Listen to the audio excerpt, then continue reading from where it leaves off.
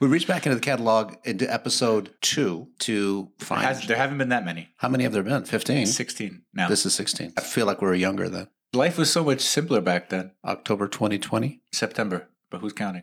I don't know. I am. I'm counting.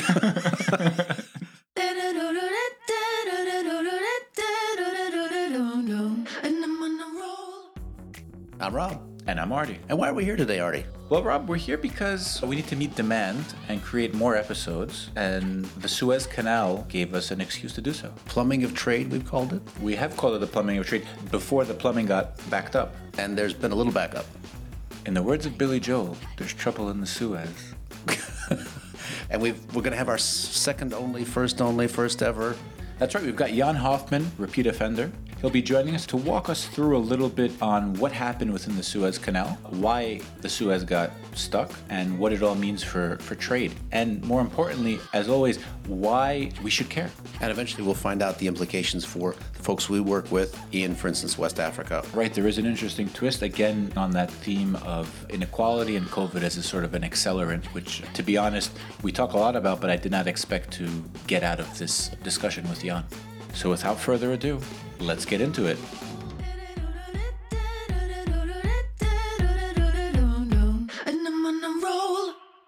So Jan, welcome to the podcast again. So you have the Oh, a repeat offender. Yeah. I was going to say you have the distinction of being the first repeat guest ever on Tradesplaining. And did the first appearance, did that change your life? What is the correct answer now?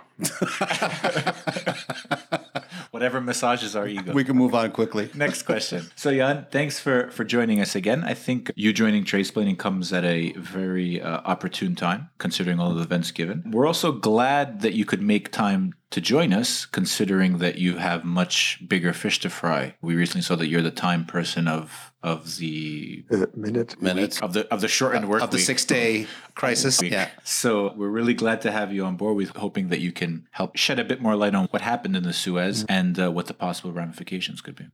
So give us 30 seconds on what do you think actually happened? Well, the technical thing, what really happened there is wind, there are pilots on board, there are captains on board, and maybe it's one of those things that just has to happen once so that in future it will be avoided by better preempting and control. I said the same ship already had an accident in Hamburg 2 years earlier, which also was supposedly caused by winds coming from the side. So I'm not sure. I don't honestly know if it was the same captain or the same wind. But a bit more seriously, the Suez Canal, they had expanded their capacity recently. Some parts of the canal you can now go in parallel. There are two canals, so to say. But on that particular part where this accident happened, unfortunately, once it's closed, it's closed. And in terms of container trade, our transport statistics say 21.7% of global containerized trade, measured in container units, goes through the Suez Canal. That is mostly trade between Asia and Europe, and that is mostly from Asia to Europe, and they're going empty containers back, and also from Asia, mostly from China, to the east coast of North America. And they're also full containers to New York, and then empty back through the Suez Canal. So it's quite a lot. And so what happens when this closes down? We have higher freight rates, we have more delays, we have more emissions, and we have the internet complaining when it is free again because they have fewer jokes to make.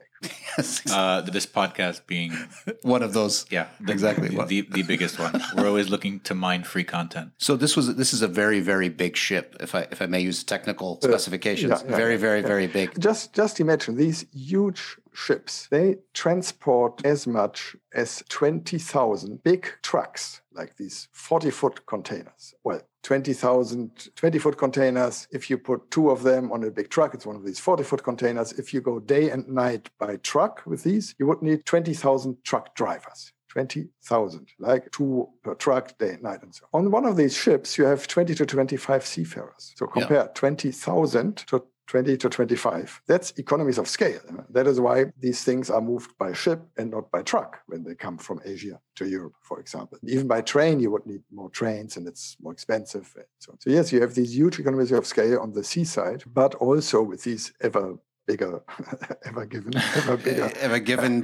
Yep. He's here all week, folks. Given these days, yeah. Try the veal.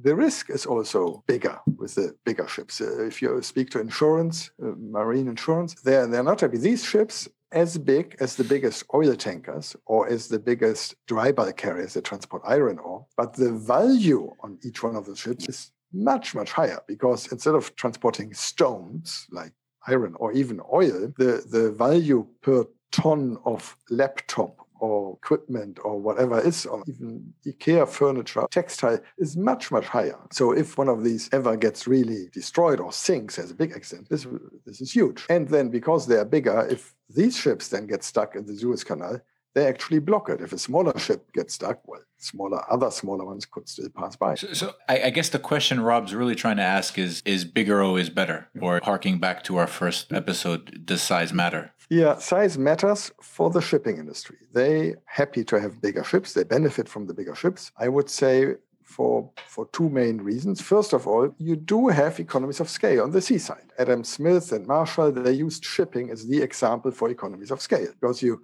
double the size, but you only increase the energy that you need by the square root of 2. So it's really classic economies of scale. But once these ships arrive in port, you have diseconomies of scale, because if you are in a port, what do you prefer? One ship every 2 days with 20,000, or one ship on Monday with 10,000, another one on Tuesday with 10,000. Yeah? If you have one ship on Tuesdays with 20,000, you need more trucks, you need a wider pier, you need wider cranes, without a single gram of additional cargo. So it is really just, so the shipping companies, they save money, fuel on the seaside, but the ports, the hinterland, everything else loses. So that's the economics, why they like bigger ships. The other one is market and negotiations. One aspect of this concentration is there are effectively fewer companies and fewer services. On top of this, they group in alliances. So there are currently only 3 major alliances in container shipping in the world who concentrate, depending on the route, easily 90% of the cargo. So if you port and want to attract one of these lines as a client, it's not an oligopoly, it's oligopoly because they're my clients. And it's like when here in Geneva you have Migros and Denner merging. If you are a provider of local apples or honey or whatever in Switzerland, you can either sell it to Migros or you can sell it to Coop. So for the shipper, there are different views. I personally don't think it is that bad for the shipper, because there's still competition on price. There are operational improvements. These alliances, they can, like airlines, the One World and so on. There are advantages for us as clients. But the ports, they really are the ones that are losing out. But is there a kind of limit, Jan? So we saw that the airline industry or the airplane building industry was going towards bigger planes, and they got to the double-decker A380, and they were thinking this is going to be, in a way, going to have the same effect. We're going to have one gate. We're going to be able to push more passengers through it. That's going to be a positive. What they found out was they actually wanted smaller planes that were more efficient on fuel. So that's not an issue here, but also could have more arrival times. So you could, effectively, they could go to multiple more ports. They could have multiple more leaving times. And save money on fuel. And potentially save money on fuel. So is there a thing there? Air transport is a bit different there in terms of economies of scale and these things. But there is a physical limit in terms of channels, access channels. Even shipyards, the shipyards, as I said, the current biggest container ships are as big as the biggest oil tankers and the biggest dry bulk carriers. So until not so long ago, the container shipping was still catching up to the other 2 big segments. Now they have reached that. Yeah, there is now construction, maybe 24,000 TEU or so. But overall, personally, I don't think we will get significantly bigger. We have reached this plateau now, but then who knows? Other people thought we had reached this plateau 20 years ago. You had mentioned there are only 2 or 3 quote-unquote alliances in the shipping industry. Would it be too far of a stretch to call this sort of a cartel? Is this sort of an OPEC type of situation? Yeah, as I said, to some extent it is a cartel, but they are not allowed to agree on price. And the Brussels, Washington, China, they are watching this very carefully. Most contracts with the shippers are actually confidential. So MSC and Maersk may be in the same alliance, but they do compete and want to get the contract with Walmart, Unilever, BMW, whatever, and they compete on price. They operate on the services, so you can have a Maersk container on an MSC ship. And there are some estimates that said, thanks to the cooperation, to the operational cooperation, you have 10% better capacity utilization. So ships are fuller than they would otherwise be. That's good for the shipper. That's good for the client. Because in a way, you reduce the necessary capacity. And in the end, you have, again, at times you have more overcapacity and freight rates go down. So, but there are different views on this. Some people highlight more the negative impact in terms of choice, and also that managing the capacity can, of course, also have a bearing on the price, on the freight rate. But at least there they still compete. When you go to the provider of the port services, there the alliances negotiate together. There you really have the service of one alliance. Do I call in Bremerhaven or Hamburg or Rotterdam, or maybe two of the three maximum? But if you don't get the conditions from the port that you want, you go elsewhere. So the ports that used to be the stronger ones, they used to have higher margins.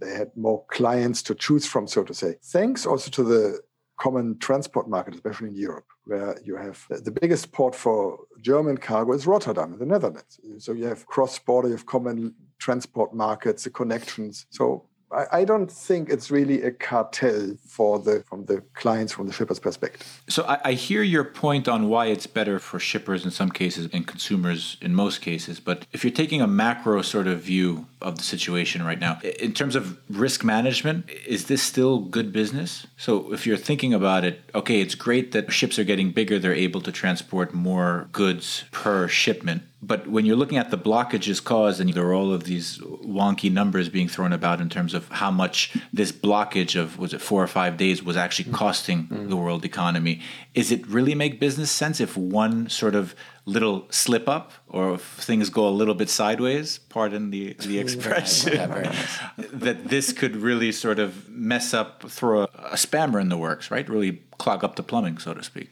Is it really worth it, is what I'm trying to say. Yeah, the question is if this type of accident really is due to the process of concentration of the bigger ships. Even a ship of half that size could, theory, almost have blocked, but of course it would have gotten out a bit easier, quicker with the tugboats and so on. So yes, in that sense, these very big ships, but the overall risk is not that much because of the bigger ships, I think. It depends. For this anecdote, yes, it was a very big ship, but it is not, I don't see that much this trade-off between the risk of closing the Suez Canal and the big ships.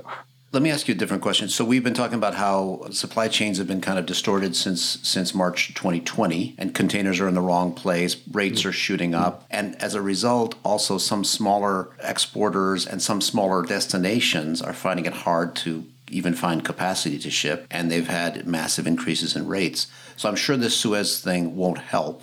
Correct. Yeah. Are we getting towards a stabilization somehow? Yeah. And you pointed out to this, the freight rates that went through the roof, it said. And I actually think the story of the very high freight rates currently that are caused largely by a lack of capacity of empty boxes, containers, and to some extent ships and waiting times, but it's really a lack of boxes. This has a much bigger impact on the global economy and what shippers all over the world are paying for transport and delays because they don't get the containers, the ships are waiting and so on, than the story in the Suez Canal. But it's not such a nice photo. An empty container that is not there is not quite as impressive as a huge ship stuck in the Suez Canal. So why aren't there enough boxes, Jan? So is it just because folks are ordering more stuff? I can't go out for a nice meal, so I've got to order myself another bicycle? Or a PS5. Exactly. Some of these, or another, the bicycle, to do bicycle at home, we are in lockdown and so on. It is true that the decline in trade was not as big as we would have thought when this COVID crisis started. Everybody said, oh no. If in past histories, when we had a financial crisis, an Asian crisis, whatever, when there was an economic crisis, trade would go down even more. Now, and for years, right? And for years, for 3 years, 2, 3, 4 years. Yeah. Now, what happened here? What went down was trade and services or national services. Fewer haircuts, I've heard. You can't see, folks, but all of us are suffering a little bit from that one. Fewer restaurants, fewer movies, fewer tourism, and so on. But buying stuff, consumer goods, has not really gone down. What has, however, gone down was, especially at the beginning, the frequency of calls, the direction of ship calls. Right now, there's an even bigger imbalance between the United States and China. About 80% of containers loaded in Los Angeles to Shanghai are empty. So it's amazing. There has always been an imbalance in spite of... I'm sorry, Jan, you're saying they don't want our Chevys? I thought we were sending soybeans. What happened? Actually, one of the things most commonly found in the containers going from the US to China, I think it's waste paper. Posters of Hulk Hogan. And as you say, let's say the unit price for the bulk that's going back in those containers is nothing like the iPhones that's coming back. So you have this demand, but you also have the containers coming, and then now we do have an impact of COVID. It takes time, more time than normal, to get these empty containers back because ports have problems with port workers tested positive. The intermodal connections are not as good. So there are slight problems in the logistics system. There are more ships waiting. So the whole system is slower. Containers were left in different places where they were not supposed to be, or whether the system was not a place to get them back where they were needed. So all of a sudden, there's a small shortage of containers, but because the elasticity of demand is so inelastic, the rates go through the roof. They went really, really high. So is this a case of what you were saying before in terms of the port infrastructure itself sort of not catching up with growing ship size? Has that been compounded by the COVID pandemic? It's not really then an issue of the ship size. It is more, now the ports all over the world, they are moving more towards digitalization. They realize actually it's good if I do not have to touch papers or personal contact and get COVID, but it's good to have electronic submission and payments and pre-arrival processing, all these things. And that takes time. What I find really interesting looking at freight rates, and if this wasn't a podcast, I would now show you a nice chart, but imagine a chart where freight rates that go from China to South America and China to West Africa are the ones that really peak even more than the ones that go to Los Angeles or to Europe. And after the Suez crisis, the ones to West Africa and also South America, they were still going higher, even though that one doesn't go through the Suez. For me, that is just one more confirmation that how this whole thing is linked globally. And if there are not enough containers, and these containers are now even more in short supply because they are waiting on the ships in Suez, then the routes that need more ships and more containers because of the longer distance, like from Shanghai to Santos, you need more ships than from Shanghai to Los Angeles. And if leasing the containers that are on those ships is getting more expensive, then you want to import a full container in Santos from Shanghai, you have to pay all the days at sea of this container on the ships, and you have to pay for the empty containers to go back, because there too you have an imbalance. I'm not sure, I don't have the percentages now, but there too you do put coffee into containers and so on, but there's not that much going back from Santos or Buenos Aires to Shanghai. So if you import in Santos or Shanghai, you have to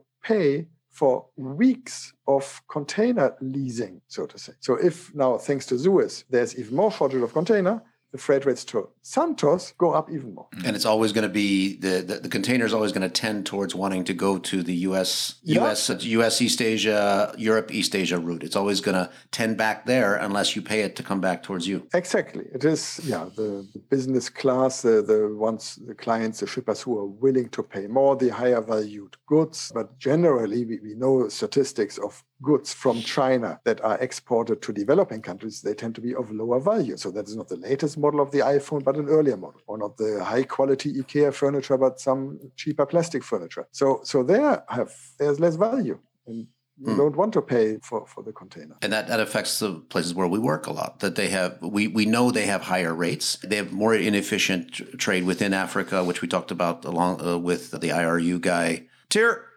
And we also see that with the shipping rates. So they're kind of penalized two different ways. And I guess AFCFTA is a way to try to address this on the ground side. But on the maritime side, I'm not sure we have an answer. I think that's really interesting. Actually, you're seeing, again, not to harp on us again, but we keep finding this theme of inequality and COVID as an accelerant. And I think this is just another example of where it's getting harder and more expensive for the quote unquote poorer countries to continue. So it's the concentration is just speeding up, if you will, right? And so it is not that like Santos or Lagos, the same story, or Durban, that they are like more inefficient or have more waiting times. Of course, they may have different indicators in the API or doing business or WTO indicators, but that's not really the issue. The issue is that less interesting markets. And for the longer distance, normally I always say distance doesn't really matter that much. But if the cost of renting, of leasing a container is so high as it is today, then all of a sudden distance and the time you need that container for that route becomes more important. So, let's get to the real story here. Lawyers. Who's paying? Lawyers must be, they can't eat out right now, but they must be really thinking they want to eat out because it's going to be a big one. We're in the money. So, which lawyer would you like to be on? Who's going to make the big money off of this thing? Is it Evergreen's lawyer? Is it Egypt's lawyer? Is it Swiss Re that's somehow the insurer behind the insurer? Who's gonna win big here? I'm not sure. One lawyer would be those, or the group of lawyers, the ships that all of a sudden had to wait longer, and even if they can now get through, so let's say it's another 1 week, 10 days in total is delay. If they have contracts with clients, with shippers that had a date of delivery, they have to explain, why am I late? And if they now arrive after this 10-day delay in Rotterdam or Antwerp, there will again be a queue. So it will take time. So they will again be waiting. So it will be maybe 2 weeks or further delays. So I guess there are some cases, some challenges, some money to be made by the lawyers of those who deliver too late. And then there's the personal lawyer of the person steering the boat. As I often say in middle management, it's not my fault. It's COVID. Yeah, I don't think it's COVID. I have seen stories of conversations that supposedly took place between the pilot and the captain, which were not very harmonious shortly before the accident, but I can't verify whether these are true. Stuff like, don't touch that. I'm going to crash. Don't touch that. Don't make me crash this 20 minutes later. That's how long it takes to turn the boat. 20 minutes later. Your other left. So if we can put a fine point on this, if we're looking at the ramifications or what have we learned, hint, probably not much. What have we learned? So do you think anything different will come about this? Rob mentioned airlines as an example, although not a like-for-like example, where there was a discussion 10, 15, 20 years ago about whether to go bigger in terms of the size of the plane or make them smaller, more efficient. Do you think we'll learn anything from this in terms of how we can better manage potential blockages? Yeah, ITF, International Transport Forum, Olaf Merck, he just put out today a blog post. I agree with the main message should not be, okay, now we have to build even more infrastructure to make sure that even these bigger ships can get more secure through the canal, but really rethink, do we really need these ever bigger ships? I share this overall thought. At the same time, if the Suez Canal now decides let's widen further or have another second lane at some point in time, they're in their right. And of course, that would reduce the risk and would mean more money. There's the other aspect here. This ship Ever Given, I've just in front of me here, the list of all the stakeholders. So that was built in Japan. The classification society is from the United States. The owner is again Japanese. Operator is Taiwan. Manager is a German company. The flag is Panama. The crew is from India. Journey was from Malaysia to the Netherlands. Canal Egypt. Insured in the UK P&I club. Salvage company from the Netherlands. So what did you ask about? Whose lawyer do you want to be? No? You lost me at Panama. They're going to be trying to slow down payment as much as they can because they know they're going to be paying. Or not. That's all you're doing in an insurance company, right? You're just trying to delay when you fork out. We had one story where good old Hoffman Shipping, a little shipping company, we were given bad fuel, and we know it was bad fuel. We know it was Shell. I can say it. It was a Shell company in Germany. I'm shouting it here. And the bunkering station that sold out that bad fuel was closed afterwards because the TÜV didn't approve it. But they had the better lawyers. And our lawyer was the one from the insurance who defended us as long as the insurance paid. And when that quota was up, then he said, let's just accept a compromise, whatever. So we lost 2 weeks of business. Long story, but I don't like lawyers. Sorry. No, I have friends who are lawyers, but sorry. My sister-in-law is hopefully not listening to this. Yeah. I mean, when your lawyer says whatever, then I think you're right. Time to jump ship. Exactly. So, Jan, this has been a real pleasure. I know you're managing different databases so they can learn more about freight rates and other things. Where can they find more information on all this? Really, we have a lot of statistics on UNCTAD, so that's stats.unctad.org/maritime. Stats, stats.unctad.org/maritime.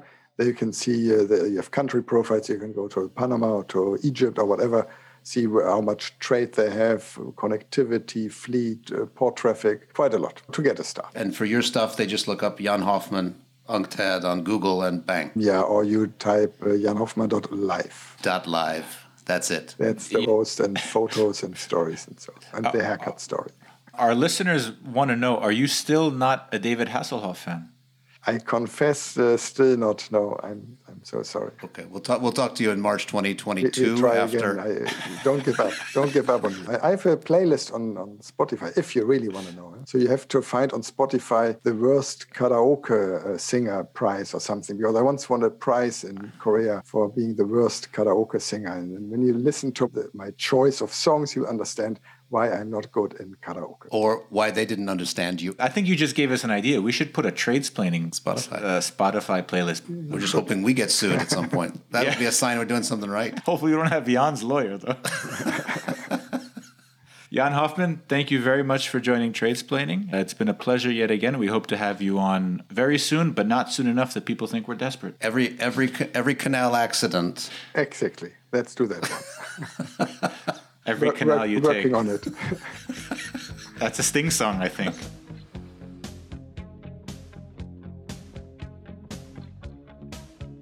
All right, everybody. That brings us to the next segment, and we've got a little special surprise for you. The return of. We mentioned last episode, that's right, Rob, that we're bringing back the UN word of the day to coincide with the opening of Geneva Beach. At Ian Richards. Plage. Thank you, Ian Richards. Cough, cough.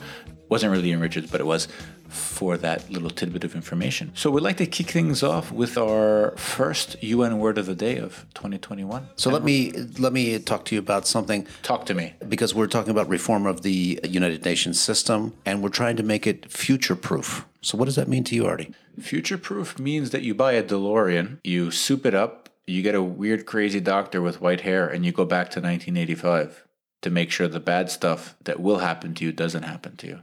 That's the best answer I've ever heard. I think ding, ding, ding, ding. 88 miles That's an correct. hour. That's a correct answer. Or 129 kilometers. Or in the real world, outside of movie quotes, it's doing the same thing you're doing, but using different adjectives. I feel like I've heard this before. It's been a while since we're going back into the catalog. So future-proof, I like that answer. Let's just go with that.